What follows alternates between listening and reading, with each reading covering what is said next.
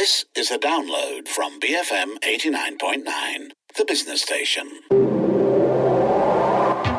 The Property Show on BFM 89.9, the business station.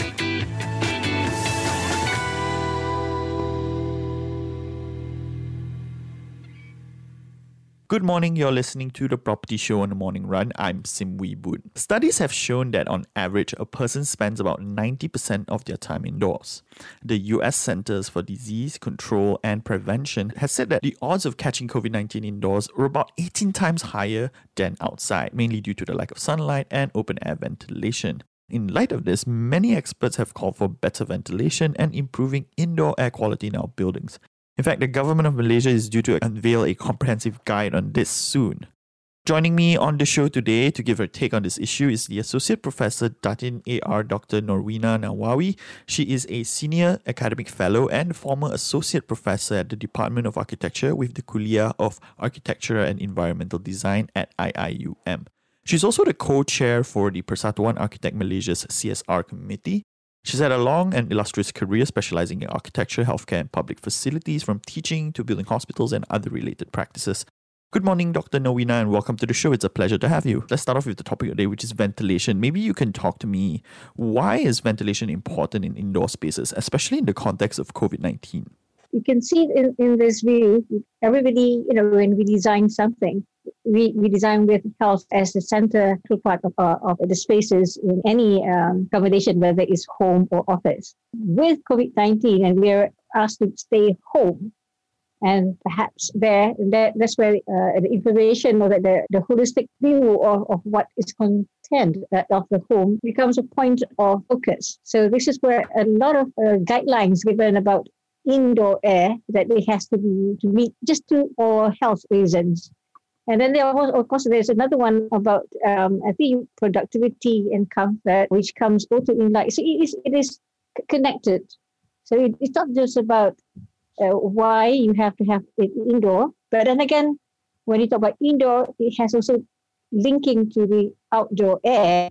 So to have the indoor air clean or to a level of acceptance, it has to have or extract from outdoor. There must be there must be some flow of air. Ventilation is not about just stagnant air. It's about having air that is drafted through and processed in a way that it has to have those fresh air in. When you talk about fresh air, we talk about air from outside. But then what kind of quality of air do we have outside? So it has to have a varying what's inside and outside. And within inside, you have other things that mix with the air inside the building. Like, for example, the materials that you have put up, upholstery and so on. Because when the building is actually commissioned for use, it's still empty unless it is designed with built-ins. As an architect, how do you approach this thinking? It sounds like it's not just about building a space with open windows. I'm sure there's a lot more considerations to build a building with good ventilation. Yeah, maybe from the design point of view, when you got a job, whether it's home or office, there is a purpose. It's a functional purpose. So we design according to the function of that facility. If it's going to be a flexible, for example, is it a multi-purpose spaces, then we have to design for the maximum flexibility of that space that can be used for whatever reasons. Of course, there are guidelines or there are some code of practice, which is more to best practices that each professional has to actually abide to. For buildings, we have this uniform building bylaws, which is mandatory, which is part of the Street Drainage Act. And again, all this guideline is a minimum requirement, meaning you are supposed to be designing much, much better than that minimum requirement. So with these minimum guidelines that we've had, they're not mandatory, how do you rate or view buildings that we have mostly now in Klang Valley, Malaysia? In terms of the ventilation, do we have buildings with generally good ventilation or bad ventilation? Okay, if you talk about commercial buildings, some insist of having some like a star rating that it talks about natural ventilation, sustainability is all in that. There was a study done by, I think, UPM lecturers. They did a number of shopping malls within just the Klang Valley. I think more than 100 over shopping malls, and then we zoomed to about 6. And the finding is that it is a mixed mode kind of, like you have both natural and also mechanical ventilated or air conditioning. It's not 100% way. So you can actually do that. But of course, the design is different in different location based on the local requirement or of that the context. There are ways and means of getting into this kind of design that can meet that requirement. But again, collectively, what was originally proposed in the design may change through time. What about office buildings? Okay. Office buildings, again, if it's not designed for natural ventilation, so meaning they may be designed very deep, because for example, you're right in the city center, may not have the luxury of having windows or views. You have to create an artificial ventilation to allow for this. And if you're clever enough, you may have to have an air well within your design. Of course, this is what ventilation, but of course, if you talk about psychologically, you also need to have some views. Right, but this is where the air conditioning system has to be selected accordingly. Normally, people think not just about cooling. It's not about just cooling. It has to be some air change. Okay, that is taking place. So, and the client has to be very specific, about some areas where the kind of capacity that they're going to have. When I do hospital, we go room by room to explain. Or to discuss with client how many people will be in those spaces, so that the amount of air that is put is enough, is adequate. Yeah. So, okay, I want to talk also about, kind of like the capacity and the different kind of systems in consideration. I mean, I think according to the size of the indoor space that you are considering, from a shop lot to office building to maybe a bigger commercial spaces. I mean, how does the ventilation and the AC system change along the way? I guess, if you're talking about like a shop lot, most would say maybe just a standalone AC and some open windows. But as we go up the scale, what are kind of like the factors that play into the type of ventilation and AC that we need to put in? About single story or double story kind of shop, that it is not as bad. The requirements of fresh air about 10%. But the thing is, when you have the shops, and then say the facade is being covered up, they seal up the space. So you may need another system that has to compensate for the loss of fresh air that you get from the natural ventilation. You can still have the air well, or you can still have the roof to actually gauge the catch air. But we meant about high rise. There's a problem because of other hazards, for example, like fall or too much of draft if you do a natural ventilation per se. So that's where air conditioning comes into place, and most of the windows are sealed. I think Singapore architect under WOHA, they did a study on their house about having a vertical ventilation, which is placed at the window, and it is horizontal but vertical. They have like a slot at the window sill, so that even though you have rain, torrential rain, but you can have air coming from below through that perforation at the window. So, and they won an Agahan award for that, and it can put in high rise because it is still safe. It's still it's not openable in the sense there are perforation. The air can come from inside, from below, vertically. So how do we evaluate good ventilation? What are the checks that we can make, when you walk into a building and be like, okay, this place has good ventilation? Okay, there are techniques now. I think now we have all the sensors coming into view. We have, they call it CO2 sensors, but of course, not in Malaysia yet. We have one. I think they just bring up in Belgium and Europe. Maybe it'll be some buildings here also, because I hear from my architects friends that there are sensors that tell about the number of people that's occupying and whether it's safe or not. And it will have a beep sound if it's too much. So meaning it's not fresh. But of course, like us, for normal home, if you are feeling drowsy, you're feeling that there is something not very comfortable, not very good in that area or in that space that you have been staying in. But of course, common sense is if the space is designed for 5, you have more than, say, 20 in there, surely it's creative. So there are common sense. There are something that it is comprehensible, Okay, in terms of the signs from the disease, you have the sign of smell. It can create like headaches. There are a lot of health elements that goes into that can give you indicator as human indicator. All right, we're going to take a short break for some messages. Stay with us, BFM 89.9. Welcome back. You're tuned into the Property Show on the Morning Run. I'm Sim Wee Boon, and with me today is Associate Professor Datin A.R. Dr. Norweena Nawawi. She is a Senior Academic Fellow and former Associate Professor at the Department of Architecture for the Kuliah of Architecture and Environmental Design at IIUM.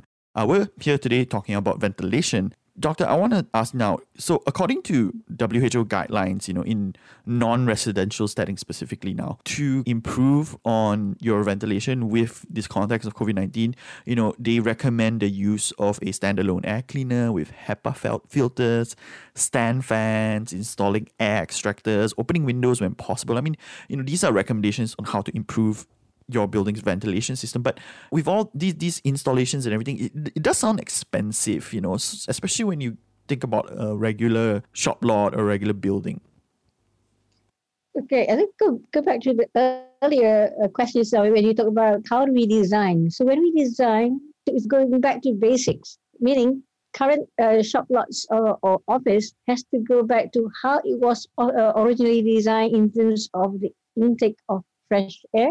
If they have sort of blockage, I think the simple is to remove whatever blockage they have done. Could be the cheapest way. But if, say, they have walls already done up, then they may have to invest in those standalone HEPA filters, within the spaces. Because if it's, for example, the design of spaces very, very, very deep inside the room, you may have individual HEPA filters required. But again, depend on the use. What is the function of that space? So I think generally you may say, yes, it's very expensive, but if you zero down to the individual usage, even timing and so on, perhaps you can prioritize. Or even WHO also gave a guide actually on which all of you can actually try online. Is in a 1 hour course on transmission. It's about how this COVID can be transmitted and how can you prioritize, where ordinary people can actually think how best to do in that situation. So your question about expensive, it has to be actually look into thoroughly, but maybe by their own. I'm sure you have maintenance group within each of the corporation that studies on this. Another thing is which I forgot to put in is the maintenance. So if the maintenance of the ventilation system is regular accordingly, then they shouldn't have any problem in this as well. Okay, but what about in a residential setting? A recommendation, again, back to opening up, back to the fresh air coming through, lessen the number of pollutants that create pollutants like carbon monoxide coming from finishing. But you see, I think an issue that a lot of Malaysians are faced with now, especially when it comes to living at home, is some of our spaces are too small. How then do you maybe improve the ventilation instead of just opening windows? But sometimes the windows might be too small. I'm not so sure. If you look at the old houses, especially the one designed by the British, they have chimneys. We thought that, why do you have chimneys in Malaysia? We do not have cool weather. But actually, those are actually designed to take the air out from within the house. So now it's not continuing to be designed that way. So there was suggestion that maybe we could use the staircase. If it is a double-story building or even apartment, we can use the staircase as like a stack up if you cannot have it indoors. Meaning your corridors are also used as part of the ventilation. So it has to be look in the configuration. How best can this be looked? In fact, even in town planning itself. So meaning you just cannot just look at the building per se. You have to look in totality where it is located, whether it's next to a green field, or the forest, or is it dense in the city center? So it has effect. And this is going to also relate to the climate change and the carbon footprint. The government is planning to release a guideline. We don't know when it's coming out yet, but if you could kind of like give some insights, what would you like to see out of these guidelines?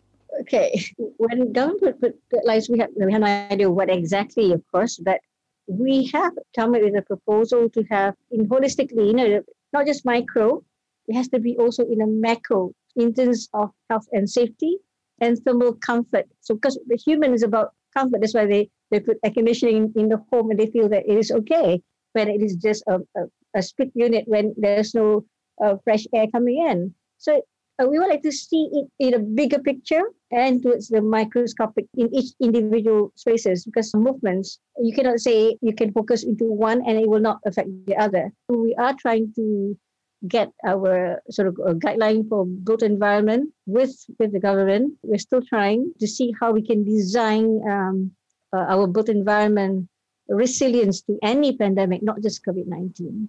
Yes, of course, but these are not mandatory. These are just guidelines. Do you think that maybe the government has to intervene and maybe enforce it as a regulation, especially on ventilation following this pandemic? Right. So when you talk about a guideline, and it has to be done through local authorities because that's where drawings or works are being submitted. And the Uniform Building Bylaw is mandatory, and whatever guidelines or which is non-mandatory before can be included in the UBL to make it part and parcel. There are other ways also. If the government can do that, if the government's will, but the client themselves. So the client can actually include that as part of the design requirement. And of course, the professionals will have to follow the requirements as part of the contract. And again, it must include the maintenance of it.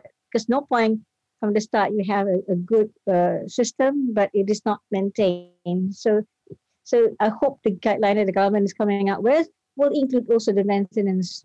Finally, what other considerations do we need to think about when coming up with future pandemic-friendly designs for offices, commercial spaces, and homes?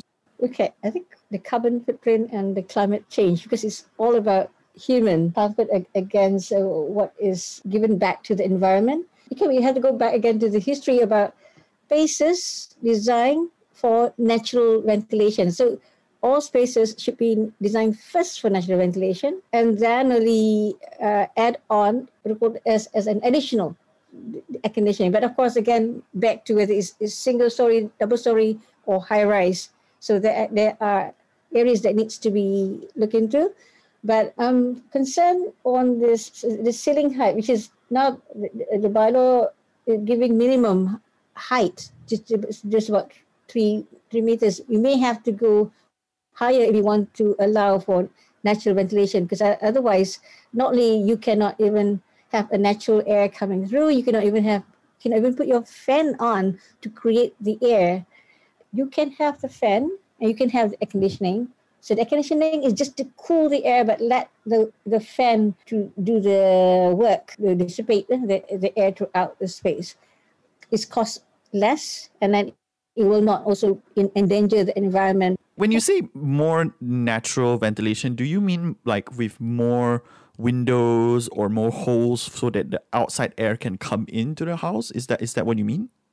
Okay, guidelines, we cannot be very specific. We just say we need to have natural air, but how the design is done is up to the designers, whether it's a perforated wall, whether it has, openable and closed as it likes, whether it's huge windows or whether it has slits. Last time we have bottom slits and upper slits on walls so that air can come in and then go up, because hot air rises. So the design has to be based on the designers, how they would like to do it. But the concept, it has to flow. It has to flow through, and then it has to be able to capture all these dead ends so that no stale air remains. Because this stale air will harbor virus or bacteria or even fungus, and it will not move. And again, spaces has to be able to be reached, to be maintained if you are using mechanical means. What I mentioned about natural in part of design is more towards passive design. So passive design is something that you design it from the start. you don't have to do anything anymore except for areas where you need to, like for example, you have louvered windows, you have to open and close.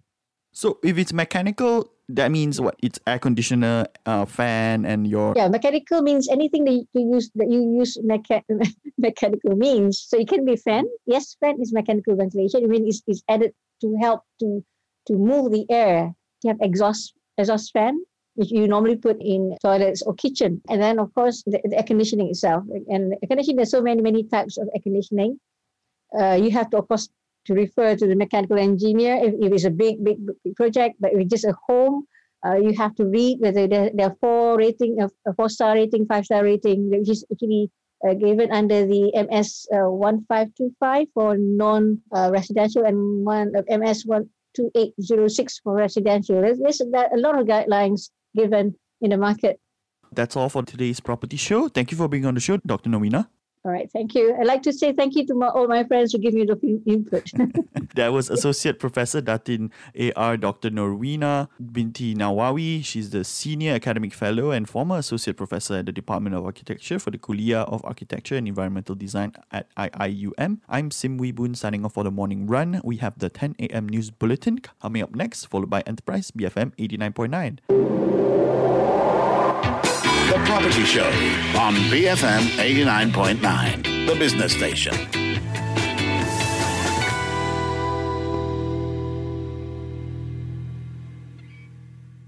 Thank you for listening to this podcast. To find more great interviews, go to bfm.my or find us on iTunes. BFM 89.9, the business station.